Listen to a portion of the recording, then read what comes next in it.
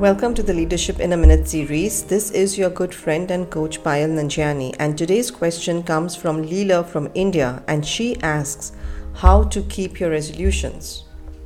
Well, as we start the year, almost everyone will have a resolution or two. However, only 3% of the people in the world will actually fulfill their resolution. So if you want to be the person who keeps your resolutions, then focus on the first 90 days of the year, which can determine your success or failure.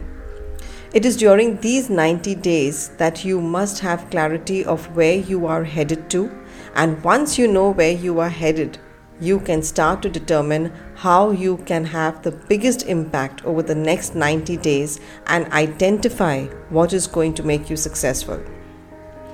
So focus on the actions you would want to take in the first 90 days of the year, because inaction breeds doubt and fear. Action breeds confidence and courage. So if you want to conquer fear, do not sit home and think about it. Go out there, get busy, and fulfill those resolutions.